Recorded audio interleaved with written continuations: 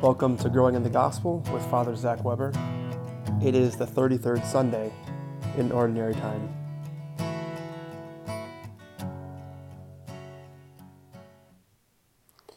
Well, here we are, 33rd Sunday in Ordinary Time. So to us as Catholics, we should hopefully know that the liturgical calendar is coming to an end. So this week and next week, we're going to hear about the end times, the warning, and we're called to be vigilant at all times and pray that we have the strength to stand before the Son of Man.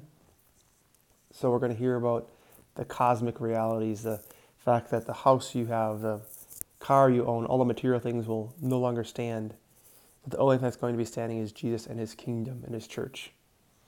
So as we gather every time we do this preparation for Sunday Mass, these gospel reflections, make sure you always have your Bible in front of you, the catechism if you can get it out, and pull up some friends, some chairs, and go deeper with the word and challenge one another. And if you don't understand something, look for answers. One place I would encourage you to go to is Catholic Answers, the website, just Catholic.com, or even going to a study Bible, or even calling into like Relevant Radio or something. We have to ask questions. We can't allow the Word of God just to kind of pass over us and we're confused and we don't go deeper. Because these are challenging words in the gospel today, which come from Mark 13:24 through 32, which begins with, Jesus said to his disciples, "In those days after that tribulation, the sun will be darkened, and the moon will not give its light, and the stars will be falling from the sky, and the powers in the heavens will be shaken. And then they will see the Son of Man coming in the clouds with great power and glory, and then he will send out the angels to gather his elect from the four winds, from the end of the earth to the end of the sky. Learn a lesson from the fig tree. When its branch becomes tender and sprouts leaves, you know that the summer is near. In the same way, when you see these things happening, know that he is near at the gates. Amen, I say to you, this generation will not pass away until all these things have taken place. Heaven and earth will pass away, but my words will not pass away. But of that day or hour, no one knows, neither the angels in heaven nor the Son, but only the Father." So a few things in this particular gospel that are important to know is Jesus uses cosmic disturbances to speak in a manner of the prophets. So he even uses the words, "in those days," to start our gospel.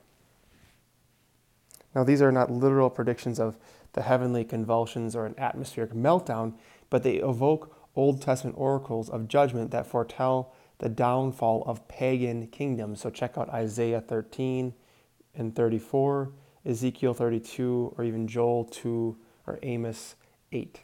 So visions of heavenly chaos serve to underscore the magnitude of God's dreadful judgment. It will be a world-shaking event. So Jesus turns the language of these prophecies toward Jerusalem to condemn its pagan ways and forecasts its coming doom. And even says the stars will be falling from heaven, the powers in the heavens will be shaken. Just imagine that and to enter in deeply to the mystery of what Jesus is saying. And he says they will see the Son of Man coming. And this, Jesus identifies himself with a royal figure in Daniel 7:13. And the term Son of Man is used over 100 times in the Old Testament. So people would have known what he was saying. And of the titles that's applied, none appears more frequently than the Son of Man. So nearly everywhere Jesus drops this mysterious name into his conversations and teaching, and often to it some of the most spectacular claims voiced in the scriptures. This is hardly surprising, since even Jesus' contemporaries were puzzled by his use of it. Who is this Son of Man? You hear in John 12:34. And we search for an answer. It is important, or as we search for an answer, it's important to realize Jesus was not the first to use it. Again, 100 times. And he talks about he will send angels or messengers to do missionary work to help us, to gather his elect. We are the elect from the ends of the earth. And he says, use that fig tree, take it as a lesson. When you see it bearing fruit and the branch becomes tender, it puts forth leaves, summer is near. So also, when you see these things taking place, you know that he is near at the very gates. And he uses the words, truly I say to you, this generation, which means these words of Jesus were fulfilled with Jerusalem's demise in AD 70 within the lifetime of his contemporaries. So his words are thus more reliable than the stable universe itself. But he says, heaven and earth will pass away. Everything we own is going to become dust. But God's words will not pass away. We don't know when he will come with the angels, when he will come to judge us. Only the Father knows for the second coming. And Jesus describes the general signs preceding Jerusalem's destruction, which were just before this in Mark 13, but does not disclose the exact day or hour of judgment appointed by the Father. So we're called to be ready, to be vigilant. We're called to be warriors for Christ and to fight the good fight day in and day out and invite other people into the church militant. The song I'm going to end with is called The Warrior's Creed by Luke Spihar.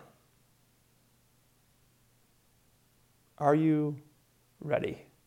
Are you excited for the judgment, or are you scared? If you're excited, that means you probably know Jesus. You're deeply in love with him. And if you're not, maybe it's time to go to confession. Get right with God and praise and glorify him. Because the end times are coming. Jesus doesn't water that down. He uses very aggressive language to kind of shake us up. And may Almighty God bless you in the name of the Father, and of the Son, and of the Holy Spirit. Amen.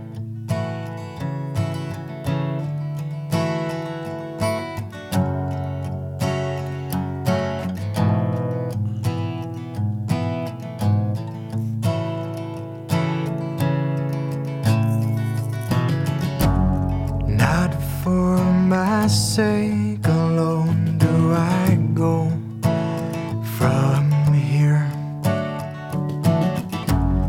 but for those who stay behind.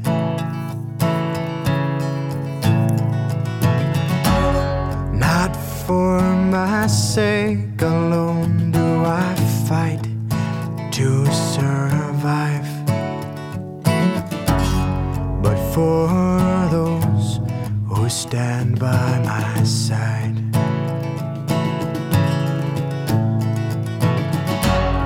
Not for the glory, though, in story and in lore. Indeed, our deeds will be passed down, but in the humble knowledge that I stand upon the shoulders of the giants who came before. I am a weapon in the hands of the mightiest warrior, so help me God, I will not fail. This pain has not broken me, only strengthened my resolve to see that freedom shall prevail.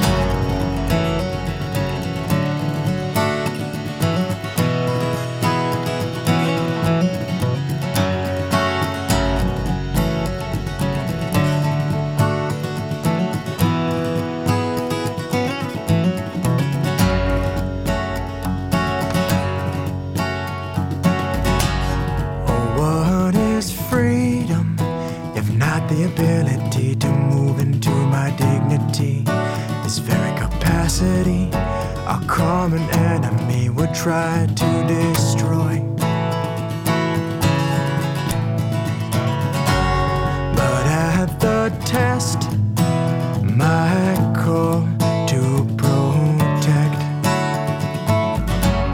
will steady my hand and calm my breath.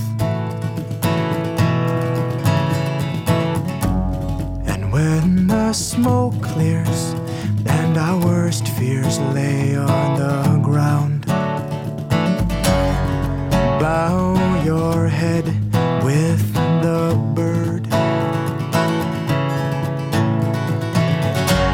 then raise your eyes to see Old Glory still flies,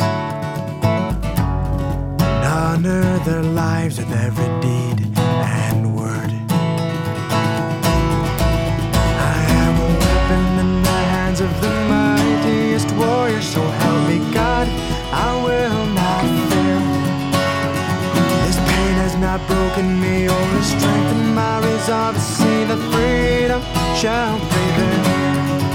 I am a weapon in the hands of the mightiest warrior, so help me God, I will not fail. This pain has not broken me, only strengthened my resolve to see that freedom shall prevail. Oh, this pain has not broken me, only strengthened my resolve to see that freedom shall prevail.